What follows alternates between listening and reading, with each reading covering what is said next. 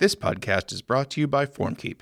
Form endpoints for designers and developers. No iframes, JavaScript embeds, or CSS overrides. Try out our sandbox mode before you buy at formkeep.com. My voice is going to be a little off. I'm allergic to Canada, so sorry. The entire country? It appears so, yes. You have a pollen allergy? Is that what I'm guessing? I get bad allergies, yeah. Yeah, you're probably a month behind allergy season here, so. Yeah. Sounds about right. Well, for allergy-related things, there are the things that Canada's a month behind for, and then there are the things where it's like, because it's like 2008 here, basically. Okay. Like, that whole thing where the 80s didn't come to Canada until the 90s? No, I just kind of assumed Canada was like the United States, but some of them spoke French. I mean, it is, but also, like, things that were popular 10 years ago are just now becoming a thing. Okay. Like Robin Sparkles. Like Robin Sparkles. Got it. Let's go to the mall.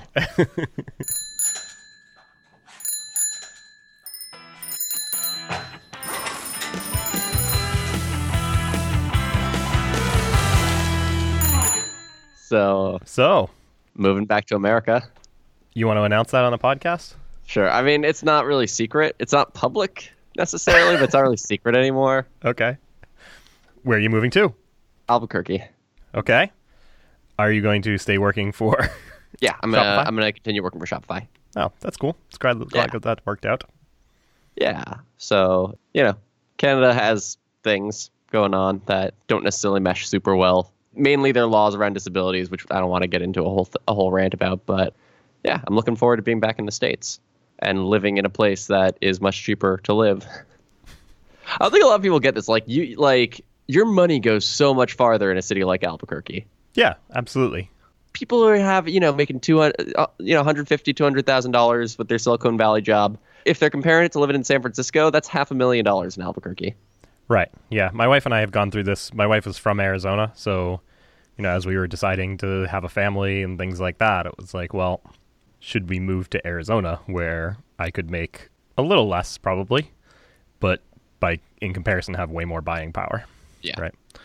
Well, because Cambridge is one of the most expensive places to live in the country, right? And Boston in general. That's why I live 20 miles north of Boston or 15 miles north of Boston now, right? Instead of living within 3 or 4 miles where I used to live.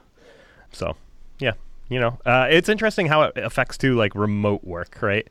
I've heard all sorts of varying ways that companies handle this if they have remote employees. It's like, do you adjust their pay based on where they live because you're hiring them from that market? Sure. Or do you pay an overall salary, which may not be enough for somebody who lives in New York to be competitive in that market, right? How do you approach that? There's the global market, right? Like, remote is a market that you can compete with other companies that have remote work who aren't going to be adjusting their pay based on where somebody lives. Right. So in that case, if you're saying you want to be a remote employee, you are at a salary disadvantage if you also want to live in a big city, potentially. Like, I could go either way on whether or not, you should get paid more for living in New York and San Francisco. I kind of feel like there needs to be an advantage to you being there in terms of how well you would do your job to have your salary increased because of that. Right. If you turned living in a major metropolitan area into, a recruitment channel for the company, that would obviously be valuable. Yeah, it's interesting. But, yeah, I hate the idea of I chose to live somewhere that I want to live, and now I'm making less money. Yeah, and we've had people relocate here, and I don't know exactly what the process is when you relocate from office to office, but I think they do look at the conditions and the local conditions everywhere. Right. Because we are not a remote company, right? No. At least as of the time we're talking and as of the future that I'm aware of. But as I said to somebody on Twitter who inquired, we never say never, but right now, we're not a remote friendly place. People work from home when they need to or can, but we're very much based locally in the places that we have offices. I think that's fine, because when you have remote employees, right, if one person on your team is remote, everybody on your team is remote. Yeah, that's what a lot of people miss is they hire that first remote employee or the first employee that works from home 3 days a week. And now to put them on equal footing, you have to treat everybody as if they're remote. And some people, I actually don't like remote work that much. And That's going to be the one downside of this move, is that I'm going to be more or less stuck with remote work, which I'll live with. What don't you like about it? Basically, I know I can get just a desk at a co-working space, which is what I'm going to do, but I like having an office. Yeah. I like being around people and working with people and then being like, hey, you want to get a drink after work? Yep. Which I guess I actually probably can't do that much of anymore anyway, now that I have a kid. But yeah, the co-working thing is a very often cited thing to do for people like that. Like I used to feel that way too. Like, oh, I couldn't do it because I need to see people during the day, and I need to get out of the house. Yeah, I need to get out of the house. But now, now that I live a little further away from the office, I've been taking advantage of being able to work from home more often. Like I used to come in, like there would be like a foot of snow on the ground. It's still actively snowing. Nobody else is in the office, and I'm like, no, I'm going in. Subway's running. I'm good. And now I don't do that because it's a harder commute. It just makes more sense to stay home. And like with the advantages to me of being at home are interesting because now, like if it's not a day where school was totally canceled, the kids are going to get out of school at 2:45, 3 o'clock. And I'm going to see them for a little bit, and then they're going to go do something else. But it's just nice to be able to check in with them in the middle of the day. Like, there's all sorts of little advantages that are nice. Or now that I live in suburbia, I can take the time that I would usually be commuting to work, and I can mow the lawn, which is nice. See, that's the thing about Albuquerque. It's going to be great. Never have to worry about getting snowed in. It doesn't snow. If it does snow like once every 4 years, we'll get like a half inch of snow and everybody loses their shit because nobody's ever seen snow before. Right. But like it rains 3 days a year and it never snows, and you can get anywhere in the parts of town that you'd want to go to in like 15 minutes. Do you have grass? Yeah. Oh, so you're going to have to cut your grass. Well, I mean, I don't have grass in the house that I got, but... Yeah. You have to rake the rocks then that are in your front yard. Yeah, xeriscaping is very popular in Albuquerque. Yeah, it's the same in Arizona. Like the backyard and the side areas are all brick, other than like 2 patches of dirt, which was our main concern with the house. And so we're probably going to rip up the brick on one side of it and put in some grass and have a dog run. But unless I got like one of those crazy seated lawnmowers, mowing lawns is not really a thing that would be in my wheelhouse. Yeah, can see that. Although now. I could kind of see myself getting, if I were to buy a house that had a larger lawn, I could see myself investing in a gigantic seated lawnmower just to be that guy with a cup holder. And I see lots of people in my neighborhood who have yards that are like not quite big enough for a ride-on mower, but they got one anyway. And you're like, it's way harder to cut your grass with a ride-on mower, but you just wanted to buy a ride-on mower, and I kind of respect that. Yeah. Is it like, okay, so I have a question because I'm not sure what the right phrasing is. Like, I haven't closed on the house yet. You are under contract. Okay, so it's not. So if I say I bought a house, that is incorrect. I mean, not technically yet, but have you done the purchase and sale? Like the thing that says like have you given them a down payment? No, that doesn't happen until closing, doesn't it? Sorry, maybe down payment was the wrong term. I put the earnest money in escrow and like not signed paperwork with the mortgage company. Right, not the $1,000 you give them when you make an offer on the property, but the additional, probably larger amount. Maybe it's different in different markets. I don't know. The way it works in Massachusetts is you give like $1,000 when you make the offer to be like, hey, I'm serious, even though like $1,000 has never stopped anybody from wigging out on an offer before. Right. For an entire house that's going to cost well more than that. Well, apparently the number is getting lower and lower because there's just so many ways to get out of it now, to get that money back.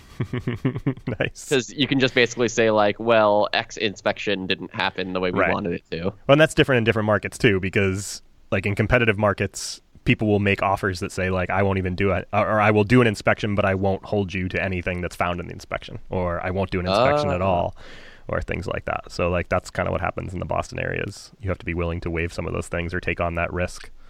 Or you walk away from whatever money you've already put into the situation, I'm actually surprised. I should have gotten a call by now because the inspections are all happening today, and I was supposed to get a call when that happened. Maybe we can record it live on the air. Maybe. So if you haven't had an inspection yet, then I think once you go through all the inspection things, you can basically say, like, I am buying a house. Sure. And then you will have bought the house. I mean, technically, you will not have bought the house until 30 years from now. 15 years. Okay, 15. Yeah, whatever the case may be. I have a Rails question for you. Okay. Yeah, let's talk about programming. We did a little bit of that when we talked about remote work. Oh, yeah. No, but also other people who are programmers and working remote or thinking about working remote. Seriously, Albuquerque is a great place to work remote, and I want to try and build a better remote work group there. I don't know, community there. Yeah. So, like... You want to start your own co-working space? There are co-working spaces in Albuquerque that already exist. Anyway, if you're interested in learning more about what it's like to live there or thinking about working remote, you should ping me on Twitter. My DMs are open. Cool. All right. What's your Rails question? So I was working through a blog post because I have lots of things over the years that I've kind of learned how to do in the console, in the Rails console. Mm-hmm. So I'm calling it console-driven development, which is like the times when I just drop into a console and need to try and figure things out, and just some tips that I have for doing that.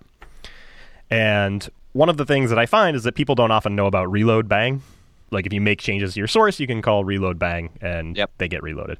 The problem with that is, like, let's say you did like user equals user.first, and then you change the user class somehow, and you do reload bang, and you call like a new method on the user class. It's not going to be found because you have an instance of that class. You need to construct a new instance of the class to get the new method. So this is if you access the instance of user that was constructed before calling reload bang, after calling reload bang.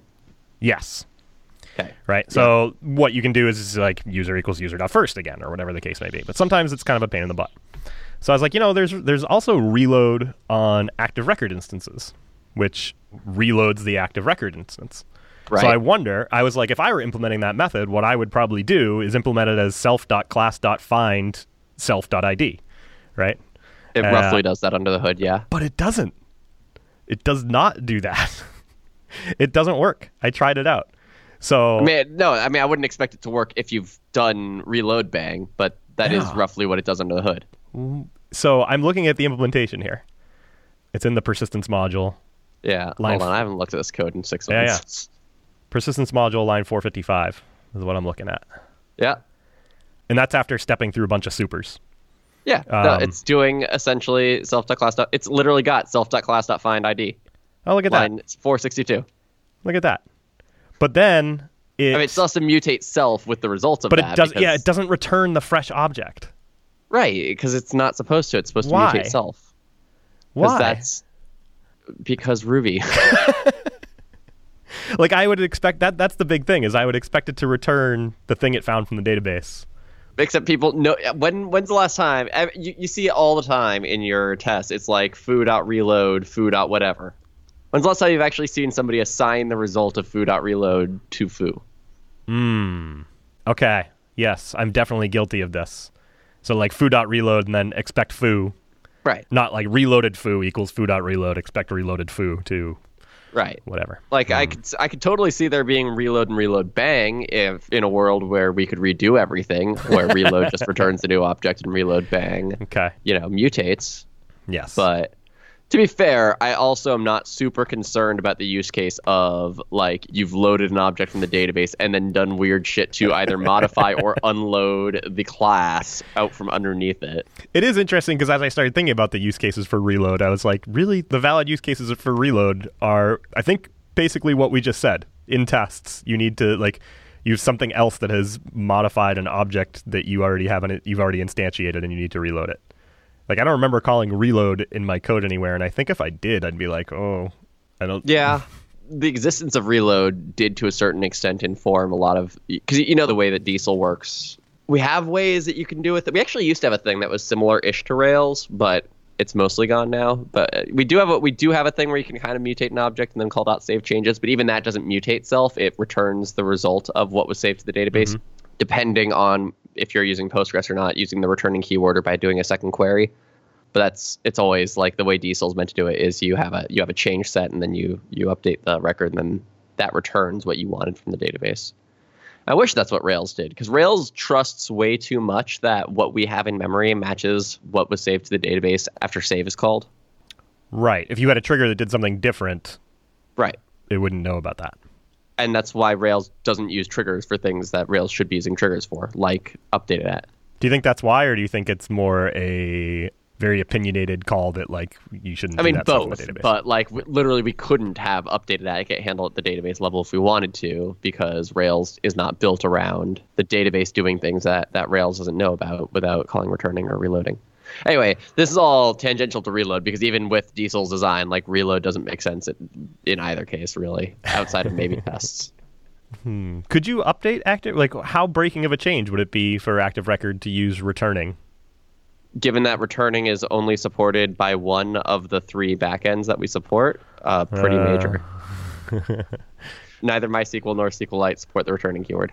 But wouldn't it be... I'm trying to think if that would be a problem. Like, If you're using Postgres, congratulations, you now get to use triggers, and we'll pick up the changes from them. I guess it would be confusing, but I mean, there's already things that behave differently, right? Isn't there already things that behave differently, like JSON support and things like that? Well, sure. That's a little more expected, though. I guess if you're talking about the way every call to save behaves. Right.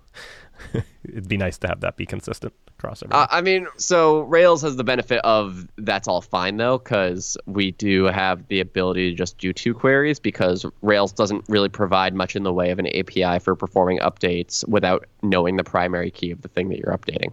Mm-hmm. Right? The only API we have for that is update all, and update all doesn't return anything, so that's fine. Right. Save, we could just do 2 queries on MySQL and Postgres. That would be fine. Or MySQL and SQLite, rather.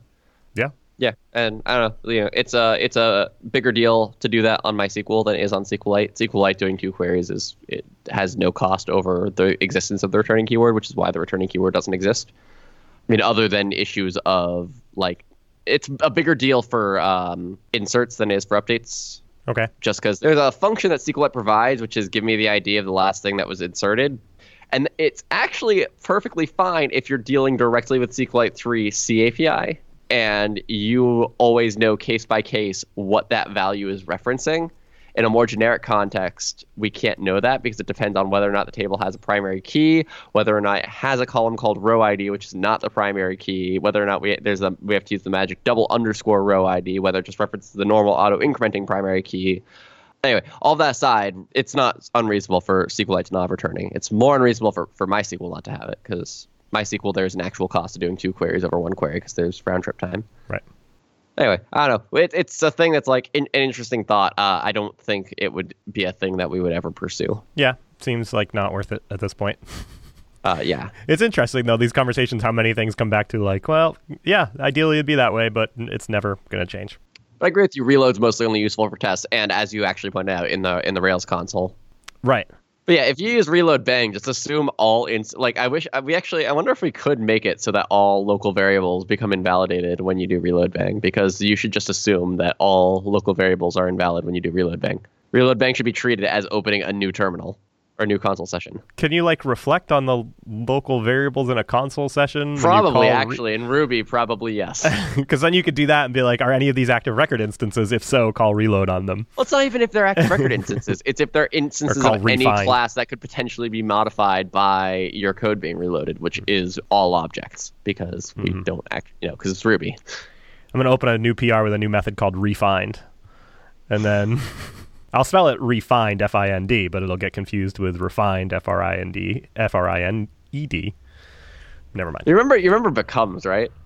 Oh, I've used becomes. Yeah. Have you used becomes bang? I don't know the difference. I might have.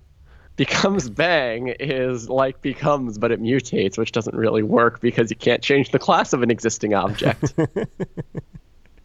I've used becomes, if I'm doing this out of memory for people who don't know what it is basically, but you can have an instance of a active record class and then you can say it becomes an instance of a different active record class, which can be useful if you're doing something like single table inheritance and you have the parent class and you know it to be the type of a subclass and you just say it just becomes this thing in a subclass. And I'm being facetious. Becomes bang, the thing that does is it changes the STI column. Okay. So that's how it mutates it. Yeah, which doesn't generally speaking matter. Well, it does if you want to actually save it, but right. Yeah. What's hilarious is just becomes does not verify in any way, shape, or form that the 2 classes are in any way meant to be linked via STI. Right. I think you could say user becomes post and just be that works. It'll actually work reasonably well too. Yeah, all the active record stuff would still be there. I guess when you went to call save, it would try to write it to the post table. Right, and then everything will blow up. But it works reasonably well in terms of what methods it define. Actually, now I'm curious what error you'll get if you try and call, if you did user becomes post and then you call .title on it. I'm curious. You'd probably get an attribute, not the no method error, but I don't remember what it is, active model attribute missing or something like that. The one that you get when an attribute is known to exist but was not included in the select clause.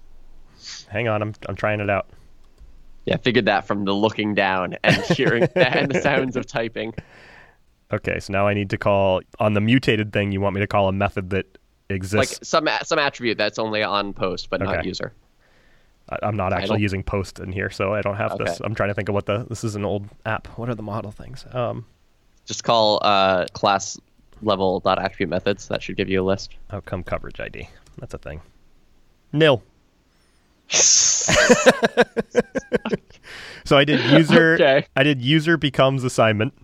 U equals user dot first. U dot becomes assignment, and then assign that to A, and then A dot outcome coverage ID, which is only a thing that exists on assignment.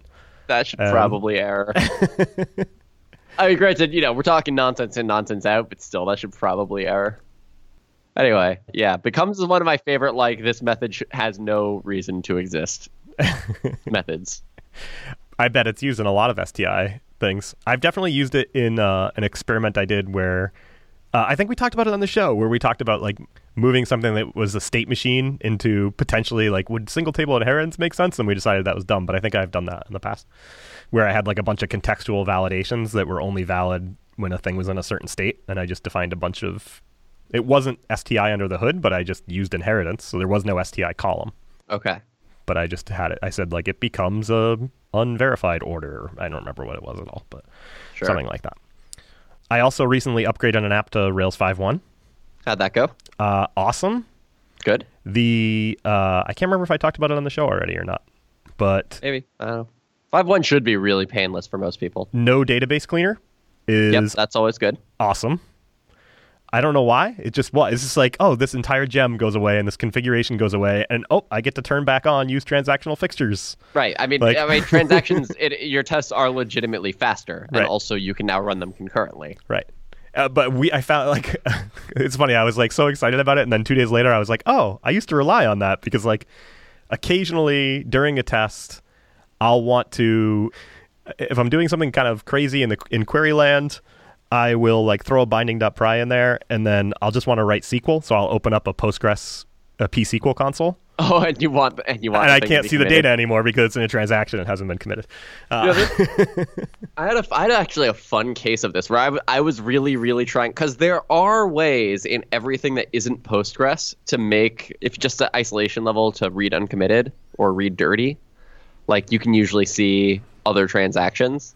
I was trying really, really hard to make that happen in Postgres for crates.io, because I don't know if I mentioned that crates.io ported over to Diesel, or when we started porting it over to Diesel, and now it's, by the time this goes out, it will probably be completely done. It's done in that there are pull requests open for all of the remaining endpoints that aren't using Diesel. There was just this one endpoint that was like this monster, had these monster tests around it. And I didn't really want to do this giant pull request that hit this endpoint and then the monster test around that endpoint. And then because I edited that monster test, I then would have to port like 5 other endpoints over to Diesel and then all the tests for those endpoints. Right. I didn't want to do that in one PR. So I remember spending like 2 or 3 hours trying really, really hard to figure out a way to make these 2 separate database drivers somehow share a transaction. Right. Now, that's the thing that anybody should ever do in the real world, but would have been useful for that one case of I was porting from one driver to another, and I had a test that was using both. Yeah. The database cleaner thing reminded me, I also got pinged by Sam to try out the RSpec Rails branch with the integration with the system test stuff that shipped in Rails 5.1. Mm-hmm.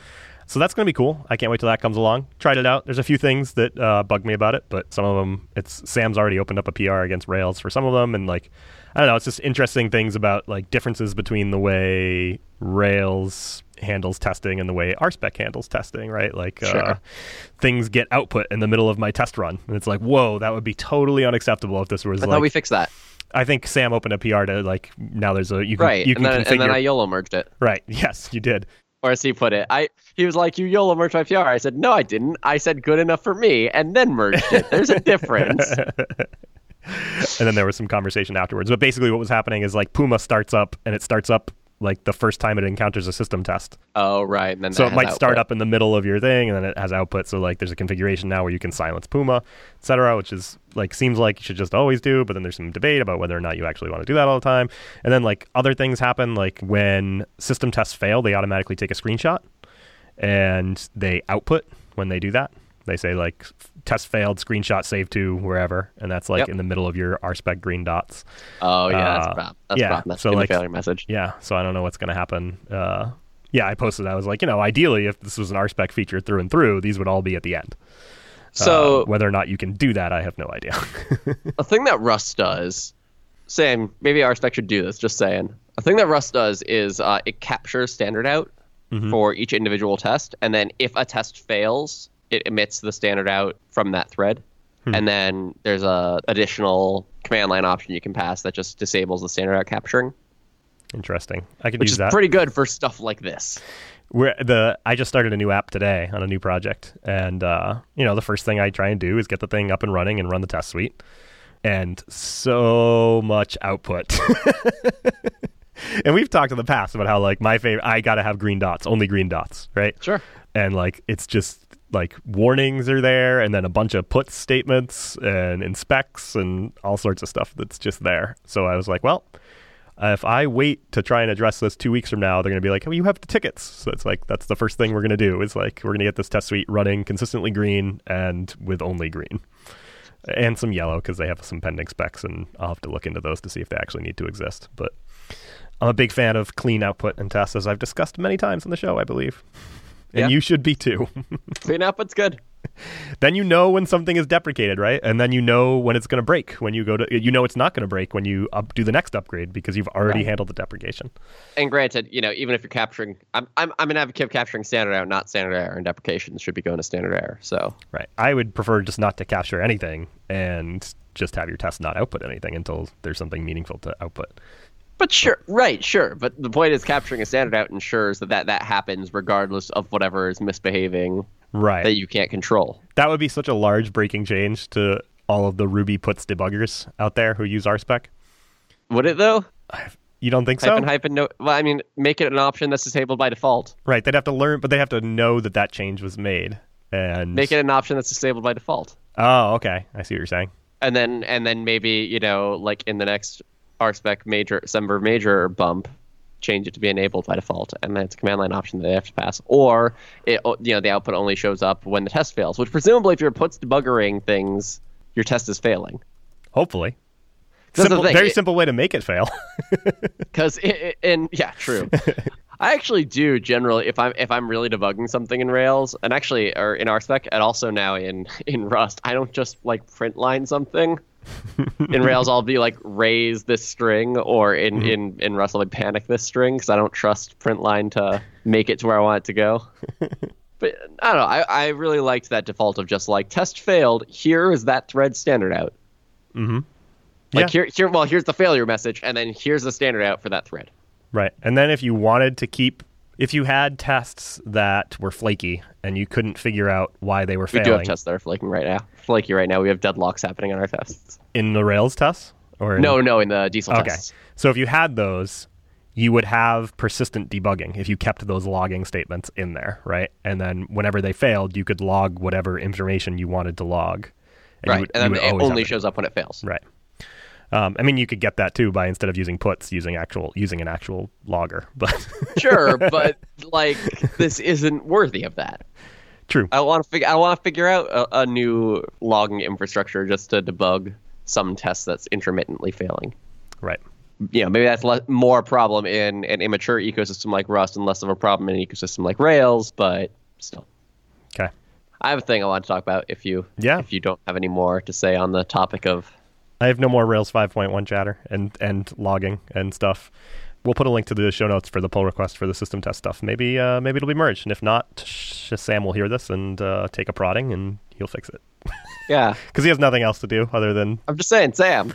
I'm just saying, it would make sense if RSpec captured standard out. Anyway, so there's a person who, to be fair, like I'm fine with the way they went about it. But it just got me thinking about this more general topic of open source people with Patreon accounts. Okay. Which has always rubbed me the wrong way, but it's also a thing I feel like I should do. And I've been trying to like figure out why I feel the feelings I feel. Okay. Let's talk through your feelings. No, so I think I did ultimately narrow it down. So the reason that this guy, he's pretty prominent in the Rust community, and the reason that the way he did it doesn't really bug me is because I went and looked at his repo that now has in the README, support me on Patreon, and I clicked contributors, and it is like actually just a project that's just him. I think the reason it rubs me the wrong way with most of these projects is that it's projects that have other contributors. Like if I were to start a Patreon account, it would make sense for me to try and promote it on Diesel. But then that means, okay, like reasonably, that should mean I figure out how the funds that come in through Patreon are split at absolute minimum between the Diesel core team. Yep. And that's just the minimum, because ultimately I think that if you're contributing to a project that in its README has like pay to support this project, somebody who then contributes code to that project should in some way be compensated for it. Why should it just be code? Or not code. Actually, that's the other point too, is because right. If I open a really good issue, right? I was curious, and I looked at the Diesel contributor graph just to see like what is the difference between my contributions to Diesel versus the other contributors compared to this other project. One interesting thing, when the longest standing current member of the Diesel core team, Pascal, when he was added to the core team, he only had 5 or 6 commits, but he was super active in Gitter. Right. And reviewing every pull request that I opened and giving really good code review, and reviewing every pull request regardless of whether or not I opened it, actually giving really solid code review, taking a ton of pressure off me to manage the project, and then ultimately was like his commit count didn't. He's I think the number 2 contributor now, but that didn't happen until after I went on leave, and he sort of took over the project when Ruby was born. But yeah, like his contributions primarily, at least when he was added to the core team, were not code, and they were super valuable. Okay. So, knowing this information, are you going to start putting a Patreon on Diesel, or? No, I'm not. I get paid full time to do open source. Right. So there would be no reason for me to have a Patreon. But it's a thing I've thought about doing, just because I do want to find a solution that is independent of like a company benefactor in the long term. Right. I've thought about doing it. If nothing else, like as a tip jar, it kind of makes sense to me. But then just at the same time, whenever I hear about people in open source, it just rubs me the wrong way. I can see that. I mean, I have thought before about like projects that have a Patreon thing to say like, well, where does that go? When it's a project that's very clearly one person maintains and but like larger projects that have a half a dozen contributors or something like that, or people, like you said, that are active in code reviews or issues or documentation or whatever, writing good blog posts around using the thing, right? Like that are external to the repo, even conference talks or whatever. Is it just because the repo belongs to this person that they get the money, or like how's that being dispersed, I guess? And should it be a thing people do, or should people not even think about it? I don't even know.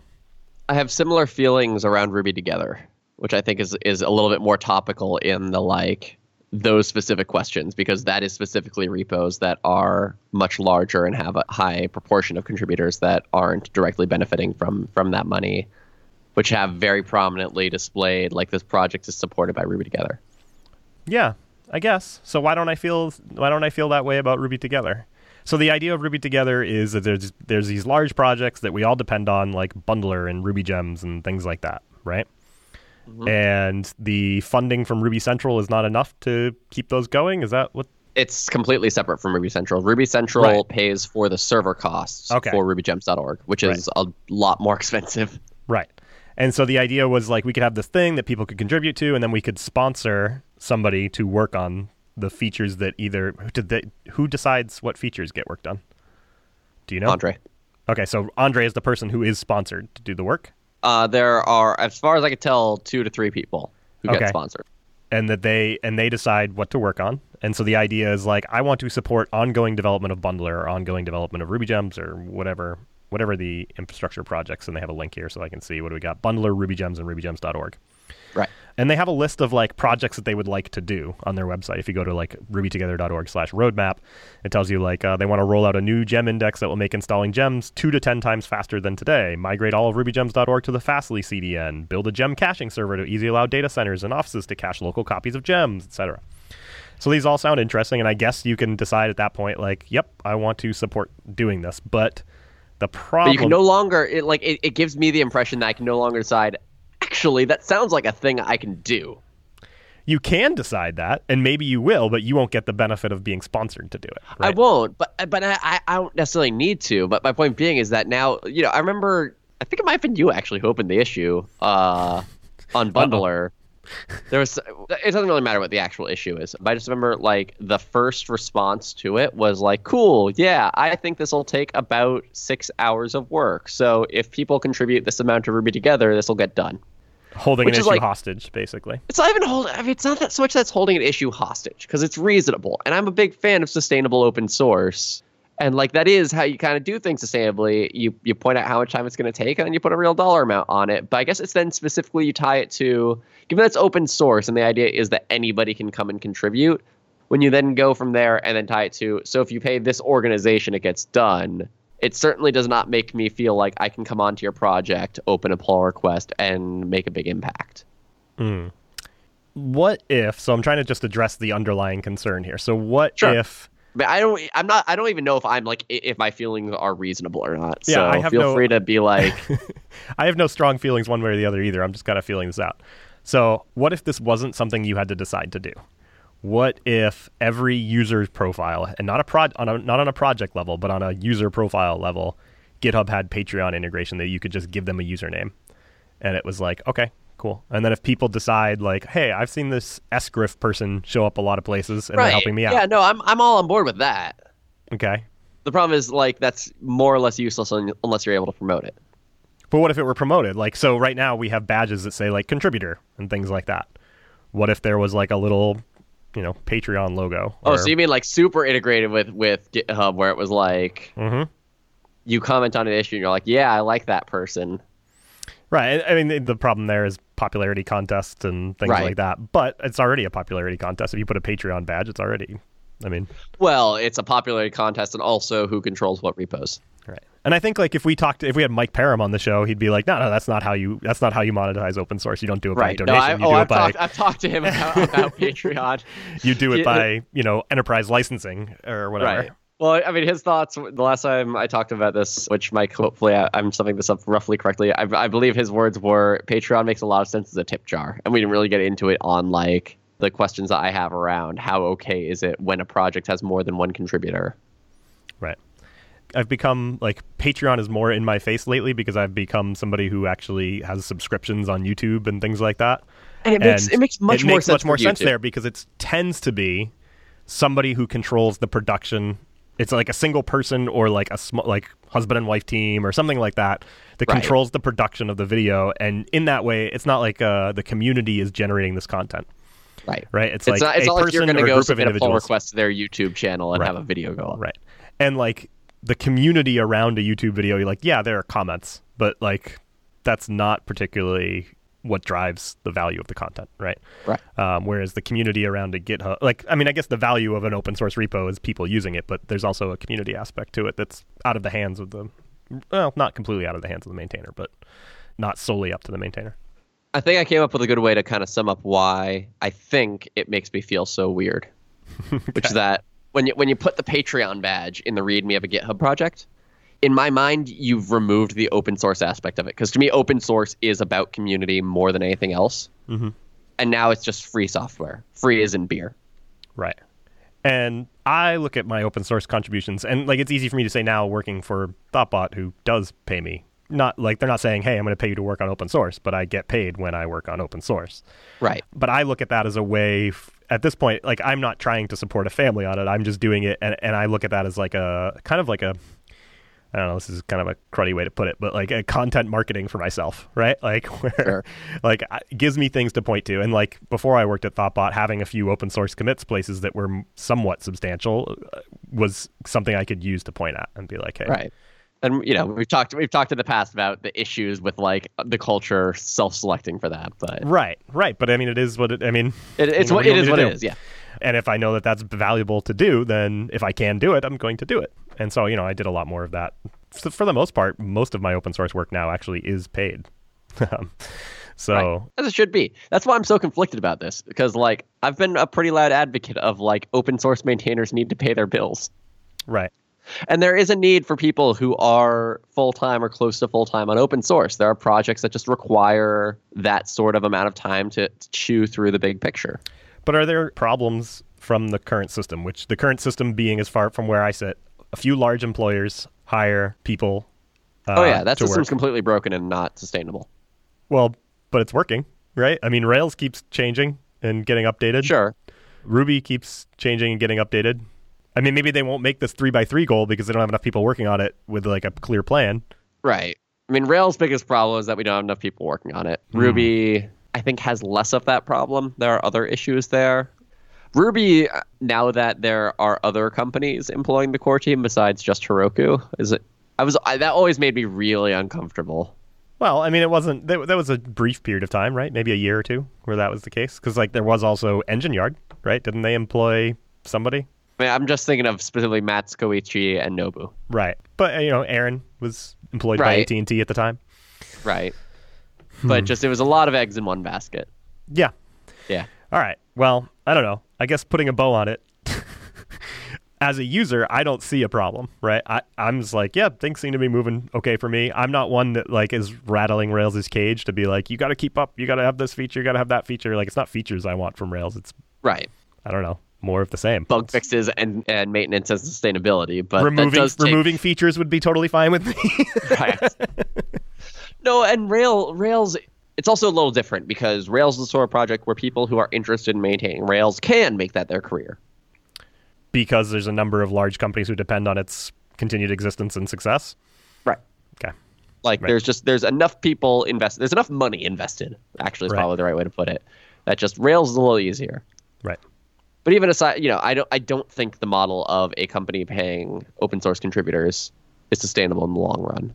But even aside from all of that, there is just the problem of like people who maintain a lot of projects that are smaller. Mm-hmm. And like even Diesel's still, Diesel's a tiny project, but I could easily spend 40 hours a week just keeping Diesel running. Mm-hmm. That's not a project that I would expect to be able to make a living off of. But like, there are plenty of people who have 3 or 4 projects like that.